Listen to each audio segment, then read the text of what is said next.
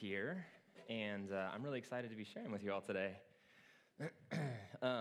Happy Super Bowl Sunday. Just out of curiosity, anyone rooting for a big Tom Brady win today? 1, 2, so 3 of you, 4 of you? Cool. And who's rooting for literally anybody else on the planet? That's what I thought. And then who found out just now it was Super Bowl Sunday? Yes! You guys are my people, I knew it. Hey, I'm really excited to be here today. I love getting to share with you all. I've really enjoyed camping on this topic. We're actually in a 4-part series. Today is the last week in a 4-part series. It's called Missing God, and it's revolving around how we can listen to God's voice, discern His will, and find out what He's saying and what He's doing. Especially in light of our plan at Awaken Church to do a church plant here in Jacksonville in the fall of 2020, which is a big goal. It's a big dream, and so part of the vision of how this is going to be executed is us as a church, us as a body, praying and seeking God's will, and understanding what God is leading us to do here. Frank has mentioned this before, but there's a trifold board in the back corner over here. There's 3 panels. As you're hearing and listening to God about Church Plant 2020, if there are any things you're excited about, please write them down. If there's anything that you are concerned or nervous about, just write them down and put them on the sticky board. It's going to be kind of an open forum for that. And then as you're listening and hearing God, anything you feel like God is impressing on you, any impressions He has about Church Plant 2020, or things that you feel like He might be saying about that, please just go ahead and write them down and stick them on there. So, like I said, we're closing out the series today. We're actually kicking off a new series shortly on the Creed, which I'm excited about. I'm going to be picking through each part of the Creed. So in week 1, Frank talked about things, those noisemakers in our lives, things that crowd and compete for our attention, things that distract us from being able to be still and listening. And one thing that I really loved about this is being reminded that God is always speaking. And He's always speaking, and the difference is we're not always the ones that are listening. So being able to kind of still ourselves and listen to Him. So there's this familiarity with His voice. So our responsibility is to know what His voice sounds like. Jesus said, "My sheep hear my voice," right? And then an expectation of expecting Him to speak and waiting for Him to speak. In week 2, we talked about what it looks like to actually hear His voice. We saw that in the Old Testament, God spoke through things like prophets, dreams, visions, audible voice, things like that. In the New Testament, He added to that, and He also speaks through the indwelling of His Holy Spirit inside of us, and then also through the actual Word of God, Jesus Christ. One thing I loved about this is that being reminded that God is not trying to be mysterious. He speaks to be understood. He speaks to create clarity out of chaos. And so our responsibility is to listen and wait. And then last week, we talked through His will. And so what His will looks like. We learned that there's 3 different kinds of expressions of God's will. His sovereign will, and this is the big, unstopping, never-ending, nothing can get in the way of His sovereign will being done, that God is all-powerful, that He will see His will being done. And then His expressed will. His expressed will is His desire, how your life works best. And so He says things like refrain from sexual immorality, don't lie, don't steal, things like that. But the reality is that we have the ability to go against His expressed will, right? We have the ability to obey or not obey His expressed will. But things like His sovereign will, you can't stand up to His sovereign will, but He allows it in His expressed will for us to be able to follow or not follow His expressed will. One cool part about God that I love is that even when we disobey His expressed will, He has a way of redeeming that and weaving it back into His sovereign will in a way that we couldn't have possibly imagined. My favorite example of this is David and Bathsheba. So David has an affair with Bathsheba, ends up having her husband murdered, marrying her, and it just seems like this massive moral failure on the part of David. And the part that's so astonishing is that Jesus is a descendant through that mistake, that Bathsheba is in the line of the Messiah, which is an astonishing thing, that God has this ability to weave back in those mistakes in a way where it seems like, how could we possibly have imagined something different? It's not that right and wrong don't matter. It's that God is so good at redeeming our mistakes, we can't conceive of another possibility of how it could have possibly turned out, because he's just that good at it. And then the third one is got your personal will. This is God's personal desire and plan, why he's created you on this earth. This is something that I actually struggled with about a year and a half or so ago. I ended up taking a lot of time and praying and saying, God, I understand the grand picture of what you're doing, right? I understand what your will is for people in general. I have a hard time understanding why me specifically. Like, what have you created me specifically for? And ended up waiting and praying and a long period of just seeking that answer. And I feel like God finally showed me that I'm a communicator, that God's created me to be a communicator, which is why I gravitate towards things like speaking and writing. But he's put me here to help create simplicity out of things that were chaotic, or help take large ideas and boil them down into simple ideas so that they're portable and they can go with you and help unlock some of those jams. So that's another reason that I love giving the opportunity to preach up here, because it's you guys letting me continue to sharpen something that I feel like God's called me to, which is, it means a lot. So that brings us up to today. So the question today is, if you've heard from God, if you've discerned his will, what comes after hearing? Right? What comes after hearing? I will submit that it is one thing to mishear God. It's one thing to not hear him. It's another thing entirely to hear him and choose to not obey. So that's what we're camping on today. We're talking through what comes after hearing, and that is obedience, right? Are we actually going to follow something that he's called us to? In James 4:17, it says, if anyone then knows the good they ought to do and doesn't do it, for them it is a sin. And so that's what we're going to talk about today. We're going to talk through 4 different topics, through 4 corners of this topic of following God. Each of the 4 things, I'm going to do my best to help you remember them, because I think it would be really tragic if God spoke and we forgot. And so part of today is me helping to kind of shed light on something that God might be wanting to shed light on, and the other half is kind of an exercise in memory, because what I would love to do is help arm you with ammunition so that when you come to a crossroad and you're here making a decision and you can't see the whole picture and you reach in your pockets for something to help you make that decision, you're able to pull out something useful. You're able to pull out something useful that's ready and armed and ready to help you make that decision.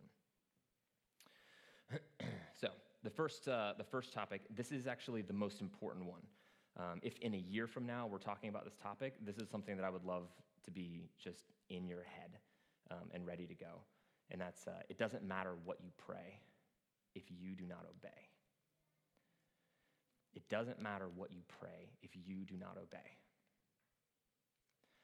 I made it rhyme for a reason. I have a 1.5-year-old, so if anyone has kids or been around kids, so we read a lot of storybooks to our kids, and they all rhyme and they're repeated, and you never forget them. So guess how many stories I have memorized in my head?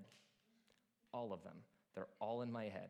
The sun has set not long ago. Now everybody goes below to take a bath in one big tub with soap all over. Scrub, scrub, scrub. Yeah.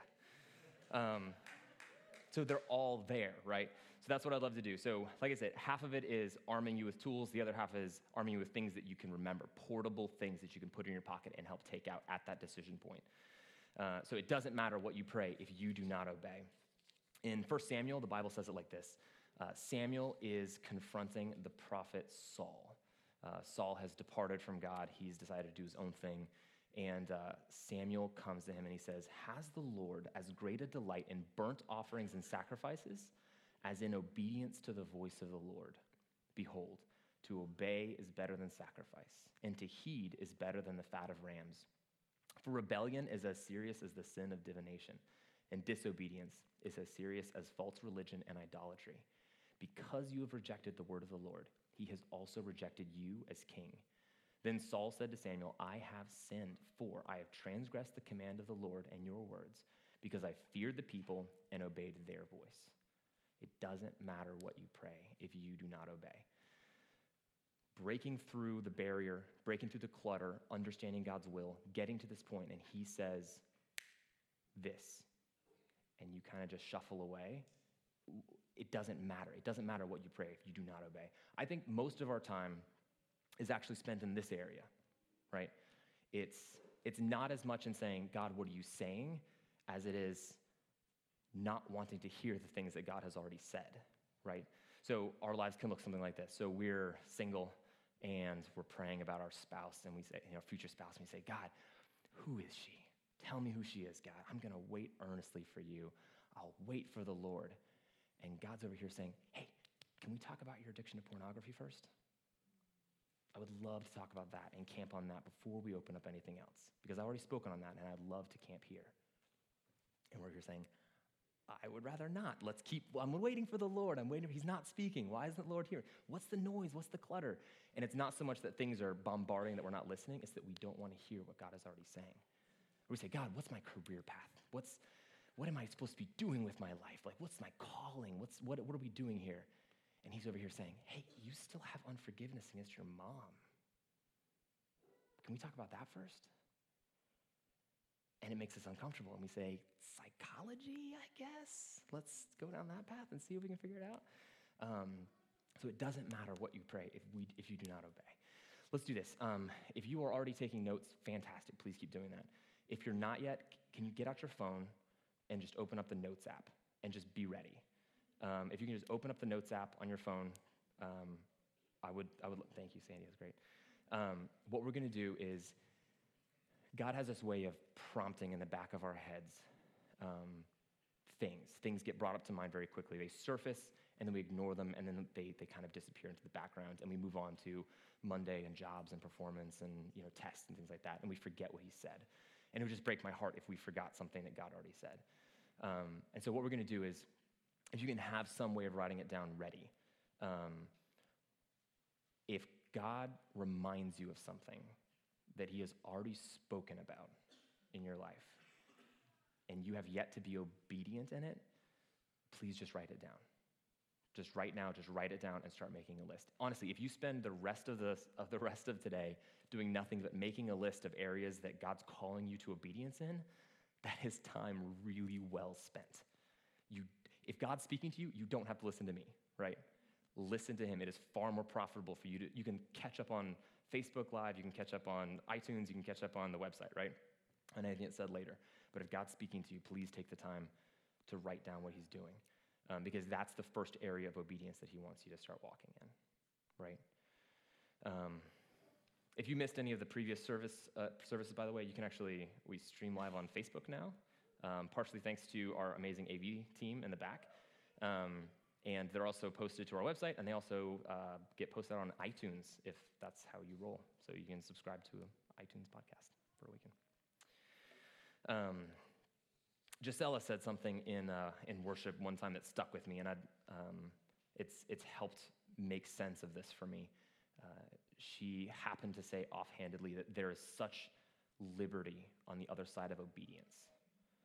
And that's true. There's liberty on the other side of obedience. And so if you're on this side of obedience and you're saying, God, I don't want to be obedient in these 3 areas. I know you're calling me, I just don't want to. I promise you, there is liberty on the other side of obedience. So, number 1, it doesn't matter what you pray if you do not obey, right? I know the rhymes are cheesy. I know they are. But it would just break my heart if you walked out of here and just forgot what God said to you, or forgot something that would be useful at a decision point down the road. And so I just love to put that in your pocket. Number 2, to do anything great at all, you have to start small. To do anything great at all, you have to start small.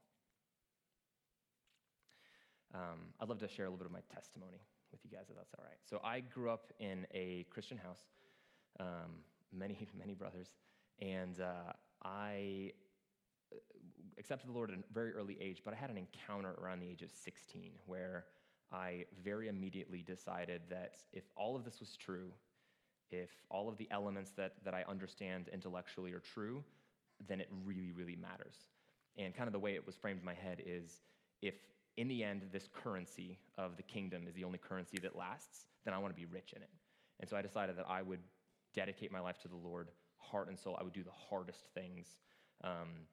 I decided that I would be the Navy SEAL of Christians. You can look at me.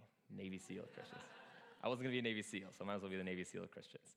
So I decided I was going to do the hardest thing, which meant be a missionary overseas in the Middle East and likely die a martyr at a young age. That was my 5-year plan, right? So I jumped in head first, and I'll tell you, I have always been a little bit of a likable, albeit arrogant kind of person. Like, you couldn't tell if I was actually arrogant, pretending to be humble, or actually humble, pretending to be arrogant. So kind of just like taught, like just walking that line. Fast forward 8 years after that time, and I was in North Carolina, sitting on the front porch. It's a calm, early, misty morning, and God spoke to me in a very specific way again, which is not surprising. North Carolina is where God lives anyway. So I was sitting there, and there was a very specific moment that God impressed on my heart. And here's what he told me. He said, "Stephen, you have been masquerading humility as arrogance for way too long. You've been pretending that this arrogance that you've been keeping inside is actually humility and service. And you're not allowed to do that anymore. You don't get to jump past things that I've already called you to something you think is a greater portion down the road. You say that you're going to be a missionary overseas at some future date. You say that you're going to be impactful and powerful in the kingdom at some later date. And you've gained recognition and respect for that. But you've neglected what I've put in your hands already. You have neighbors and friends and coworkers who you're not sharing the gospel with. So if you're not being faithful with this in your own language, in your own culture, in your own environment, you don't get to say that something else is greater, and you get to neglect what I've already given you in order to grab something you think is of higher value. You're not allowed to do that. You have to lay it down. And so I have been laying that down and focusing on what God has already placed in my hands. Luke 16:10, Jesus talks about this. He says, "Whoever can be trusted with very little can also be trusted with much. And whoever is dishonest with very little will also be dishonest with much. So if you have not been trustworthy in handling worldly wealth, who will trust you with true riches? And if you have not been trustworthy with someone else's property, who will give you property of your own? To do anything great at all, you have to start small." There are things that you don't need more revelation in, right? There are things that revelation is not the thing that you need to be obedient in, that he's already called you to. What are some things that we can do this week that are small steps of obedience that might look like this? These aren't the most important. There's the 3 that I happen to be most excited to share with you today. So the first one is forgiveness. Forgiveness is something that if you are carrying it with you, you're already wrong, right? Unforgiveness is something, if you're already carrying unforgiveness against someone else, you're already doing something wrong. It's a really good practice to regularly audit your heart and say, is there anyone in my heart that I cannot fully relinquish my right to hold them accountable to? One practice that I do that you might find helpful, I'll share with you, is it's the normal routine of taking a shower. I think there's something really beautiful about communion, that it's a very normal object, it's very normal things, and God creates supernatural things about these normal objects. And so for me, the shower is associated with forgiveness. And so just as I'm in the shower and that water is just endlessly washing and cleaning and pouring, I think about and focus on God's endless forgiveness, just completely open and poured out on top of me. And it turns out it's really easy to think about forgiving someone else if you're focusing on how much you've been forgiven. So that's the first step, is focusing on how much God has already forgiven us, right? So just thinking through that and just kind of auditing my heart and saying, is there anyone that I haven't yet forgiven? The second thing is spending time in God's Word. It's a small thing. It's a thing you do in the morning with making coffee. It's a normal routine, normal type of activity, right? But if we're faithful in it, then we get to be exposed to God's will, things that he's already revealed in our hearts. And so if a regular quiet time where you're spending time in God's Word is not already part of your routine, you've got homework, right? You've got the first step. There's revelation. And so now the question is, now that God has spoken, what comes next? Is that going to be worked into your normal routine?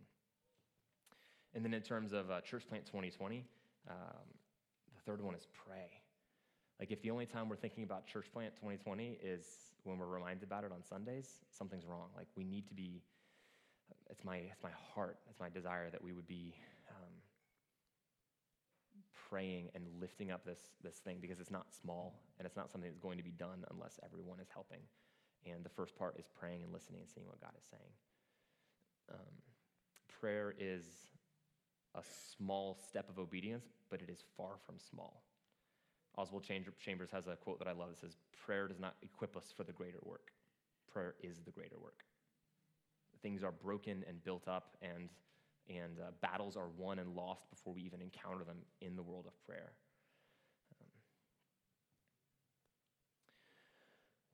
Number 3, to go where he goes, prepare to get low. To go where he goes, prepare to get low. If you want to follow Jesus, if you are committed to this life of faith, I'll give you a hint of the general direction. It's down. It's down. It's down on your knees. It's down on your face. Jesus took it down to the grave, right? He will lead us down far longer than before he will lead us up. It's always down first. Luke 14:11 says, For all those who exalt themselves will be humbled, and those who humble themselves will be exalted. And in 1 Peter 5:6, it says, humble yourselves, therefore, under God's mighty hand, that he may lift you up in due time. This is why Jesus talked about doing good deeds in secret, praying in private, not seeking the approval of others, praying for your enemies. It's all these things that rip out pride out of our heart, right? I remember the first time this process of understanding pride and humility in terms of getting low and following Jesus. I was at a church function, not here, it was a long time ago, and after it was all done, the next step was stacking chairs, and I knew it needed to be done, and so I was like, oh, I should like get some people together, and like I'll be the initiator, and like I'll be that leader, right? This is like, hey guys, let's get this done. It's like, no, I'll do the humble thing. I'll just start doing it, and then someone will notice, and then people will start following. So then I start stacking chairs, and I'm like, why do I want the recognition of other people? Like, it's okay. Like, I'm just going to not draw attention to myself. I'm just going to do it humbly. And then immediately I was like, I hope someone notices how humble I'm being. Just quietly not seeking attention. Like, pride is this insidious hand that reaches back from the grave as soon as you think you've beaten everything else. I stand firmly resolved that pride is the foundation of every single sin. And humility is the foundation of every single virtue. Every single sin on the planet is built on this foundation of pride. And so you can tear down lust, you can tear down you can tear down stealing, you can tear down lying, you can tear down everything else. Pride is this bedrock that everything else was built on, and that's the foundation that needs to get broken up. Because as soon as you do something good in humility, you immediately step beside it and say, ha! And then that was the last trick, right? Was whether or not you would fall for that. I think pride at its source is the desire to be seen, the desire to be recognized by others. And humility at its source is me knowing I am already seen and already approved of. And so the work that I do is not for anybody else's recognition or approval. It's the difference of working for approval or working from approval. That if I work for approval, it's because I'm striving, I'm doing these things in order to gain some type of approval, right? But we're children of God. Like, we've already been approved. We're approved because of what Christ did. We already have the approval. And so now, from a position of approval, work out your own salvation in fear and trembling, right? From a position of approval, pray for your enemies, love others, strip out pride, build humility. And so it comes down to whether or not working for approval or from approval for me. Jesus talks about this. One of my favorite examples of Jesus' humility is when he was washing his disciples' feet, because he washed all of their feet, including Judas, who he knew was going to betray him and be the catalyst for the thing that he did not want to go do, that he begged God, if it could be accomplished by any other way, to please do it.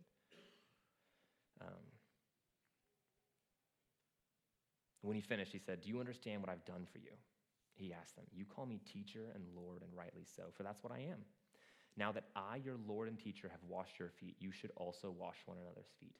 I have set you an example that you should do as I have done for you. Very truly I tell you, no servant is greater than his master, nor is a messenger greater than the one who sent him. Now that you know these things, you will be blessed if you do them. Now that I've already spoken, you will be blessed if you obey." Right? If Jesus got to his knees and got to his grave, you will too. And that means the things of your former life, they need to be put in the ground. You have been raised to life, right? I'll tell you a secret on the other side of putting something in the grave, is that anything that Jesus puts in the grave, he raises to life in a really cool way. If you will bury lust, I promise you, he will raise to life something even better. If you will bury pride, I promise you, he will raise to life something even better. Because every single sin is just a perversion of some virtue, right? And so we cling on to this malformed version of a virtue. And he says, if you will bury that, plant it, I have resurrection power. I raised Jesus from death. If you will bury that, something else will be raised and it'll be even better. To go where he goes, prepare to get low. All right. For the fourth one, I want to start with a story. It's a great story that I love because it's weird and it's ignorable, and there's elements of it that just blindsided me at a later date. So in Acts 8, Philip is one of the early apostles, and he's preaching in Samaria, and he feels like God has called him to go down this road from Jerusalem down to Gaza. And so the Spirit of the Lord tells him, hey, get going this direction. And so he starts going in that direction. And as he's going, he meets this Ethiopian eunuch. The eunuch is reading Isaiah. He feels the Spirit call him over and just stay near him. They start a conversation, ends up leading him to the Lord, baptizing him. And then as the eunuch is coming out of the water, God teleports Philip to Azotus, just this other city. And then the eunuch just kind of goes on his way. And it's this really cool little episode. Not only is it cool because it involves teleportation in the Gospels, which is awesome, and it's not only cool because it launches the Ethiopian church, which is awesome, but it also it's also remarkable that Azotus is not Gaza. Like, the direction that he called him to is not the direction he teleported him to, that there was something on the way that he was calling him to. And so my fourth and final point today is that direction is not always destination. Sometimes God calls us to go in a direction because there's something on the way.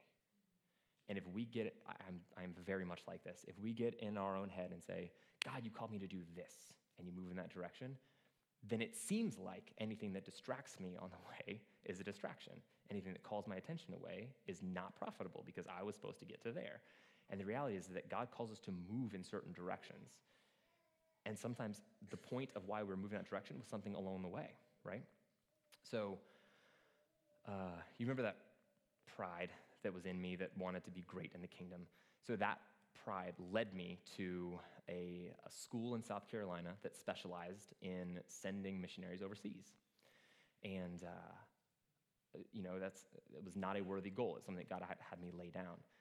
But you know who was in my 8-person freshman orientation class at that school? This girl named Caroline Charles, now Caroline Freeman, wife of 8 years this July, and we have 2 kids together. We were in the same freshman group. It was like 8 people out of the entire freshman class. And you guys know who my freshman admissions counselor was at that school? It's a guy named, you guys might not know him, his name is Ian Otto. And as I was getting up to CIU, he was actually leaving because he felt like God called him to come help start a church plant in his hometown of Jacksonville called Awaken. And he and I reconnected, years after Caroline and I randomly ended up in Jacksonville. And he said, "You guys looking for a church?" I'm like, this is the church. Like, would you come and visit? And that's how we came to Awaken. That's how I met my wife, is that God had something along the way. And he's really good at redeeming bad things and making them good if we'll keep our head on a swivel. So direction is not always destination. That is number 4. So wrapping it up. 2 goals today is to help break loose those jams, any jams between you and obeying God, right? And then the second one is arming you with things in your pocket that you can take with you. So when you reach a decision point, you'll have something to pull out. So just recapping, what was number 1? What's the number 1 point? If you do not obey. Yes. So this is for that moment when you get to a decision point and you feel like God's telling you to do something and you really don't want to do it. When you really don't want to do it. When you feel like, God, I know what you're saying. I don't want to talk about that. It doesn't matter what you pray if you do not obey, right? What's number 2?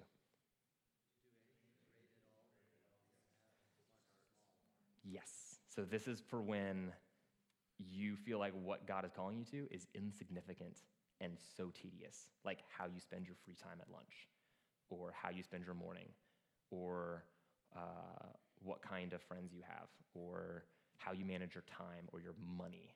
Just insignificant things are these small things that you hold in your hand.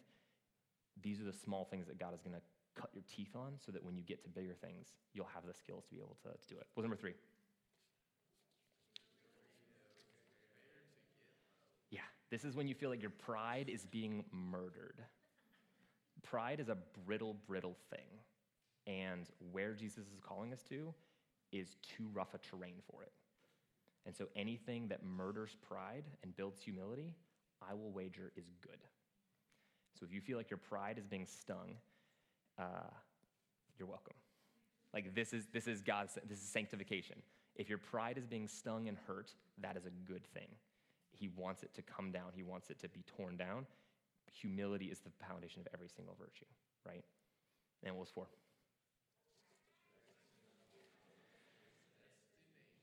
I love you, Stephen. You're amazing. This is when you feel like God's interrupted your plans, right? When you're moving along in a direction and he feels like he blindsides you with something else. Sometimes he is along the way, right? So if you have been making stuff on that list, if you have a small list in front of you, this is your next step. What you've written down is your next step. This is what God has already called you to be obedient in. And so that's what I want you to focus on today. If you're here and you feel like you have not yet placed your hope in Jesus, that's your next step. That's your first big, amazing step. Today can be an incredible day. It can be the day of salvation for you. And so if that is the next step that you need to take, is surrendering your life to Christ for the first time, do it. I'm living proof it is worth it, I promise. If you need help, come talk to me afterwards. I'd be glad to talk. I'd be glad to help with that. Well, let's wrap it up, and then Larry's going to come up, and he's got some announcements. Heavenly Father, thank you so much for today. I pray that that you have done good today. God, I ask that that whatever was said today would glorify you and raise you up. God, I ask that our eyes would be fixed on you and not on ourselves, that we'd be looking for the good of others and not the good of ourselves. And God, I ask that when you speak, when you make known your will, that we would have the courage and the obedience to follow you. And I ask that if there are any strongholds or if there's anything in this room that needs to be broken and torn and taken away, that you would do that. And I pray all of this in Jesus' name. Amen.